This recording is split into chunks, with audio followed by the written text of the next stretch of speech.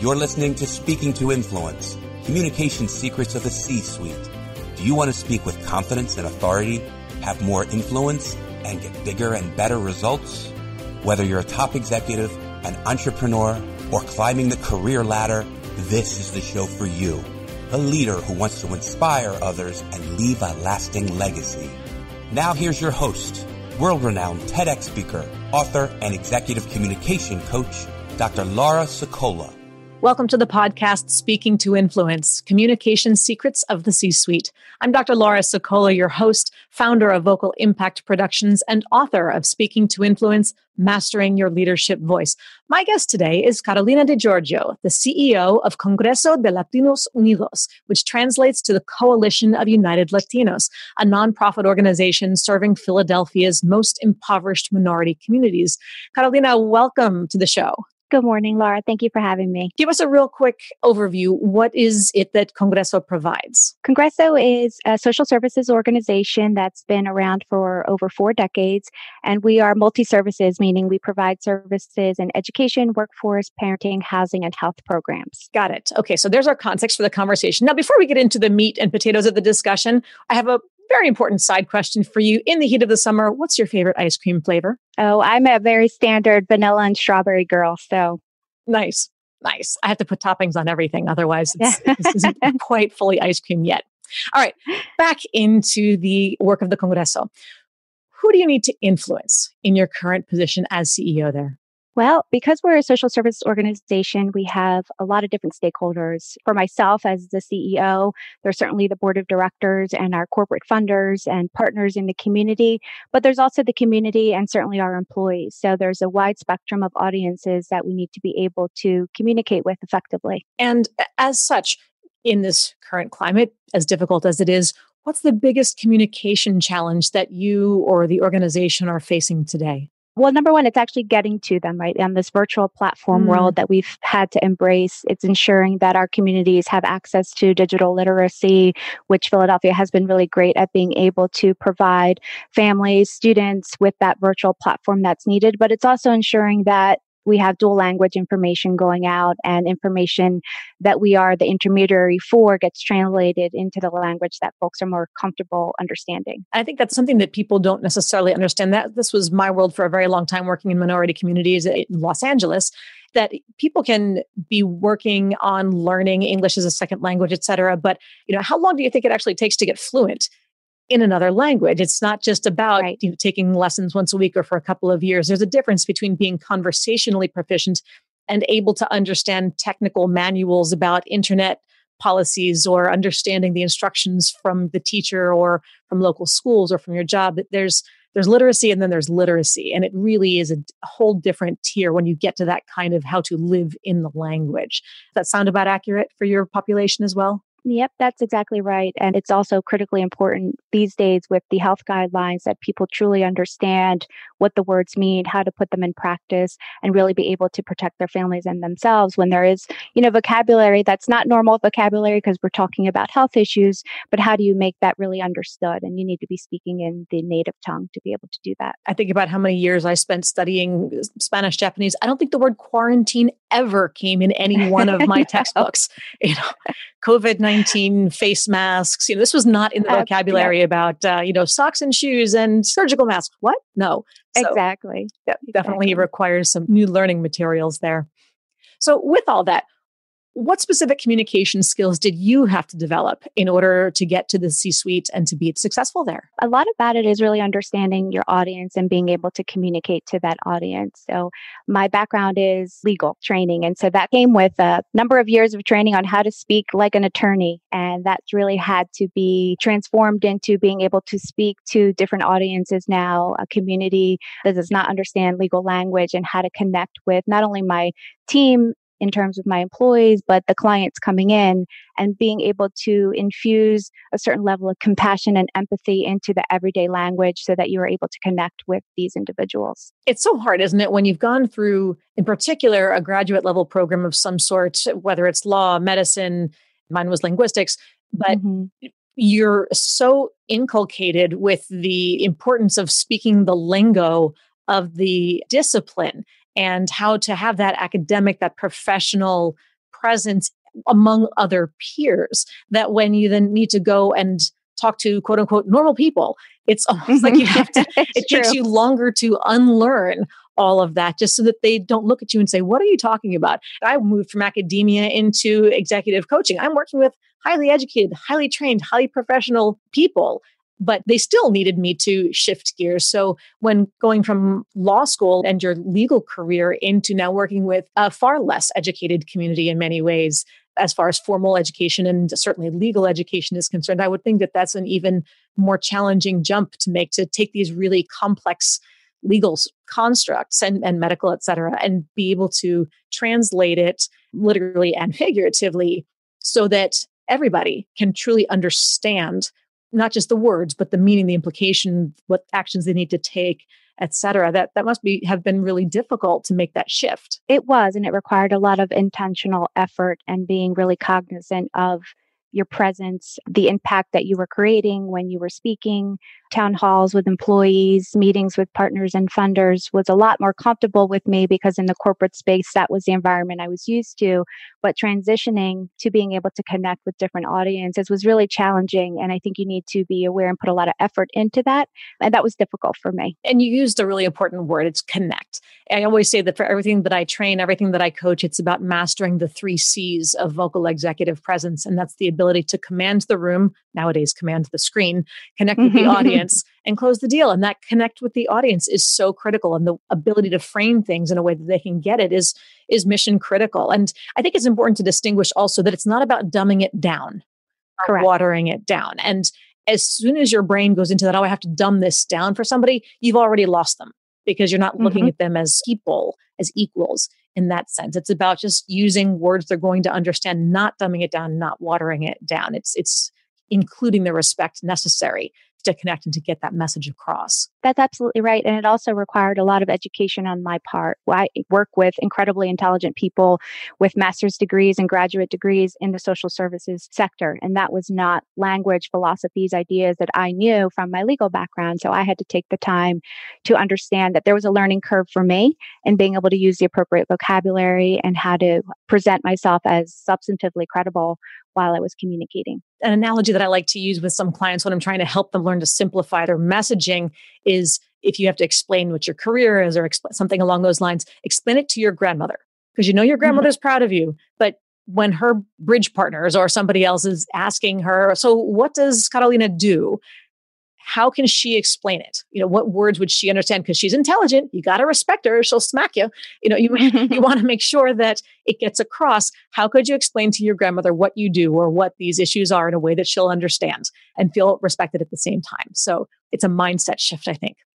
Then what's one big communication related mistake that you made along the way or a lesson you had to learn the hard way? Well, they say that timing is everything, and I couldn't agree more because sometimes while you may be ready to communicate, be ready to make an announcement, you don't realize that on the receiving end, they may not be ready to hear it. So I think being able to time your message at the appropriate moment where there will be at least the most amount of receptiveness as possible is really critically important. So a few years ago, we did a theory of change, which in the nonprofit sector really means an internal self-reflection and evaluation of your mission and your outcomes to determine whether you're really able to meet the outcomes that you're saying that you do. And so we did that a few years back. And as a result of that process, we tweaked a few things. We modified our mission. We modified our platform.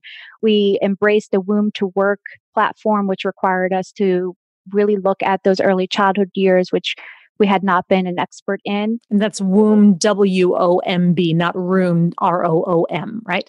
Correct. And so as we looked and we embraced the new platform, we meaning the leadership team, the board of directors, and a combination of employees from different levels of the agency, had about a few months to process all of the change and all of the work that had gone into the evaluation of the data and why the change was necessary and why we were moving in this direction. And when it came time to make that announcement, I had accepted it. I had bought into it. You drink the Kool-Aid and you expect a certain level of excitement when you make this announcement. But to the contrary, what happened was we didn't have enough information when we made the announcement to bring people to that comfort level as to why the change was happening or necessary. And so while we kept emphasizing this is a journey that we're all on together, they really wanted more from the leadership team in terms of answers to their basic questions. And in hindsight, I would have waited a bit longer until we had more information about the why, the how, the when, how it was going to work with our funding cycles in order to provide a little bit more calmness and comfort to our employees who at that point were triggered into anxiety, change. What does that mean for my job? What does that mean for my program? It was a learning lesson for me. That's hard to remember sometimes, that when you've spent all this time processing all the data to just give someone the answer without, you forget what they don't know. Right. And it's not to say that you need to share with them all the information that you learned along the way, because obviously if it took you 6 weeks worth of analysis to come up with this, you can't talk to them for 6 weeks to provide them every detail, but still figuring out how to distill it down to just enough information that they get what went into it in order to understand the context. Otherwise, sure, they are going to panic over it. So I think that's great. Absolutely. Yep. And of course, that's the antithesis of what you wanted in the first place. You're looking to get them excited and you just threw a giant grenade into the whole thing. That's exactly right. That's exactly right. So then what's the next big goal for you, personally or professionally? And what communication skills will you need to develop to achieve it?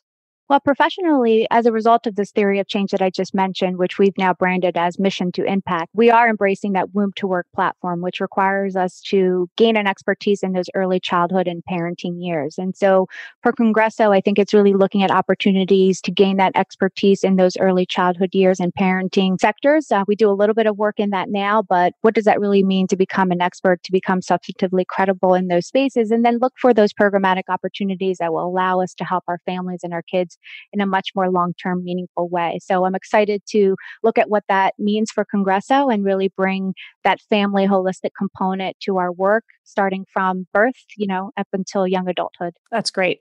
I look forward to seeing where that program goes. And that has kicked in, or that's in progress? We currently have parenting and family programs that touch on parenting. But for example, we would look to create an early childhood center. We would look to provide daycare opportunities and kind of bring everything, the line through. So we currently have and operate with a charter school, Pan American Academy Charter School, which is kindergarten through 8th grade. So we're missing the early childhood years and we're missing the high school years. And so what we'd like to do is have that continuum of services to be able to stay with these children and these families throughout that continuum. Yes, that's terrific. Now, Carolina, this brings us to the Listener 24-Hour Influence Challenge. So this is your opportunity to speak directly to our audience today and challenge them to take one step that they can complete within the next 24 hours to have more influence. How are you going to challenge our listeners today?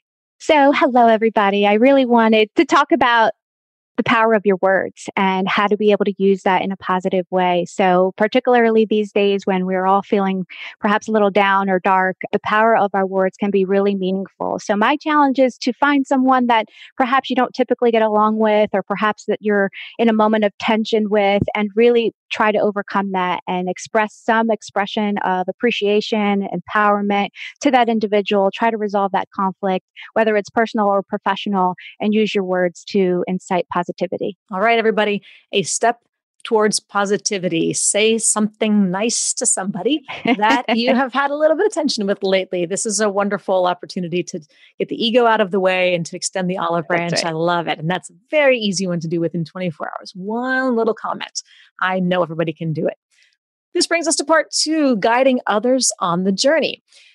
When you think about succession planning, career advancement, et cetera, within the organization, in particular, in the context of what we often refer to as executive presence or leadership presence, command presence, how would you identify and evaluate that in somebody else? Well, from that communication perspective, I think it has to do with a combination of your tone, your body language, and the words that you're choosing to express yourself. So body language can be a very primary way of expression. And so a lot of times when you look to a leader, you expect them to move a certain way, behave a certain way, express themselves a certain way, and of course, then speak a certain way. So in terms of speaking, substantively credible, as I've mentioned in the past, and using the ability to use your words as an art of expression to lead, to speak with clarity, to be able to be self-aware in the room, and to be able to shift in the room where you may have an intended impact and it's not happening, right? So how do you shift and move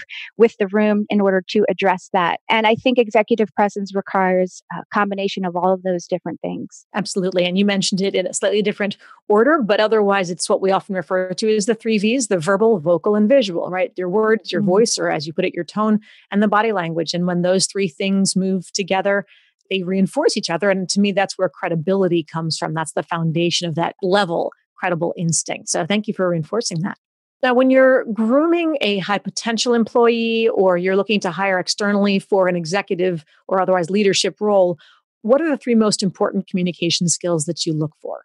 Number one, when I observe someone or where I identify a high potential individual, I often look to the intent behind their words. And so a lot of times you encounter individuals and they sort of have a tendency to speak a certain way and to use their words a certain way. And so how is that intent or that spirit of their message creating a positive influence for the agency? Are they using their message to add value, or are they always complaining or bringing the negative aspect to it? So number one, I would say the spirit or the intent of their words.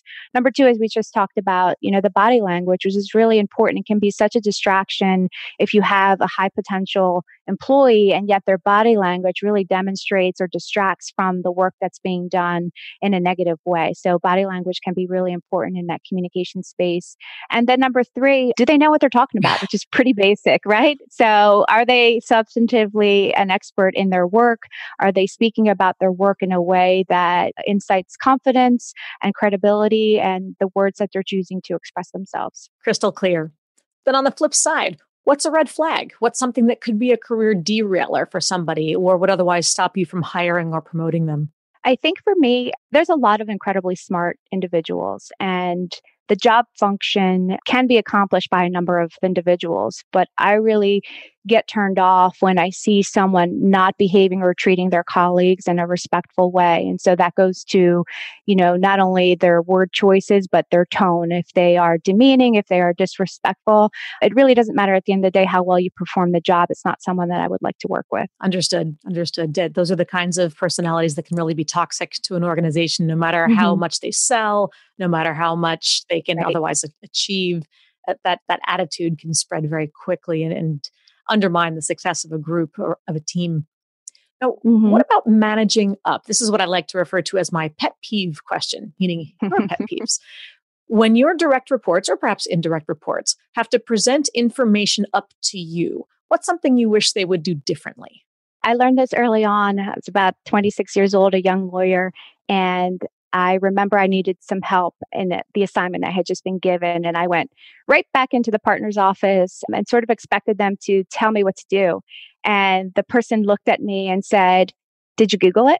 What did you do to come up with the solutions yourself?" And I never again walked into a partner's office without having researched, analyzed, having had basic questions, at least preliminary research before I came to my boss with a question or with a recommendation. So I have a really great team at Congresso, but at the end of the day, we have the basic expectations, especially at the leadership level, that when someone is coming to you with a recommendation or a question that they have themselves done quite a bit of research and use their own resourcefulness before coming to you to, present their case. So that's something that, are you working on conditioning your people to do it better for you? Or is it something that you've got them trained now, everybody's mastered it?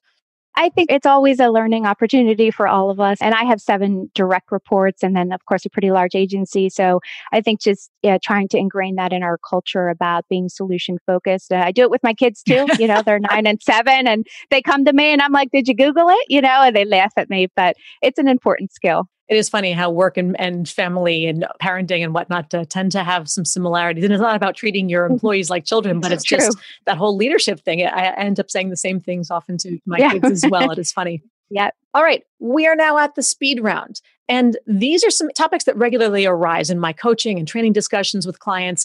And a lot of times people tend to think of them as black and white, either or issues, where really they're not. And they often feel like they're the only ones struggling in these areas. So this is our opportunity to let others out there know that they're not alone and that there's often a lot more gray in the middle of it. So if you can start first, when I when I ask you these questions, to give me a single word or phrase initial answer, letting us know where you stand on each of these issues. And then we'll follow up with a little bit more of an opportunity to give some advice from there. Sure. First, public speaking. Love it or hate it? I hate it. I do. But I bet you have to do it a lot, like right now, for example.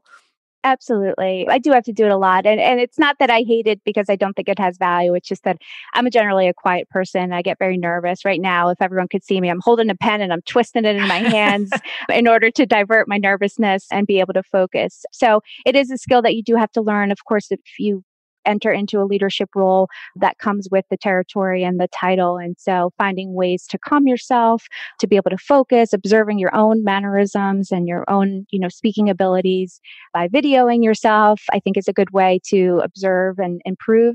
But it is a challenge for me. And post event, I always enjoy it, but during the process, I get very nervous. So what's one thing that you can recommend to everybody to do to help manage those nerves? So what I've done is I've often had someone observe me. Either I record myself or I have my husband or one of my colleagues run through the message with me if there's that opportunity to do that. And it's a really great way to make sure your message stays focused. There you go. Would you consider yourself an introvert or an extrovert? Total introvert. Then what's one strength of being an introvert and what's one area of growth as an introvert? One strength I would say that introverts have is that they're comfortable with themselves and they embrace that solitude and that time to process, to think. They don't really need a lot of external kind of noise or validation. And I enjoy sort of being alone, being able to think, being able to process, using my analytical abilities to prepare me for a response. That the challenge to that is then you're sort of a loner, right? You perhaps aren't engaging enough individuals. Perhaps you're not doing enough on the external side. And depending on your role as a CEO, right, you do need to have a pretty big external presence. And so when I do that, I enjoy people, but I heavily enjoy my time alone at home. So the challenge is how to balance that depending on your role. Then has this whole COVID quarantining work from home thing been a blessing or a curse for you? It has been a blessing. I can't lie. I have enjoyed the time at home in addition, to getting more time with my children, but it's allowed me to access individuals on this virtual platform in actually a bigger and more meaningful way. It almost feels like you're more accessible because of the technology that we all are embracing. But I can't deny the fact that I've enjoyed being in my home. It's the best commute you could ever ask for. Absolutely. Absolutely. All right. Finally, conflict. When faced with potential conflict or a difficult conversation, is your natural instinct to want to avoid it or address it head on? So I generally tend to avoid it in the moment. I'm not an individual who is quick-tempered. So I usually sit back and reflect and allow myself the opportunity to decide how I want to respond and make sure that I'm not emotionally charged when I do respond to the conflict. I think that has its benefits and its challenges as well. So while I generally don't regret the words I end up using and choosing to say, I think the delay can also have that perception of either not caring in the moment or not prioritizing the conflict. And especially depending on who else is involved, they may want an immediate reaction. So that's been a challenge for me.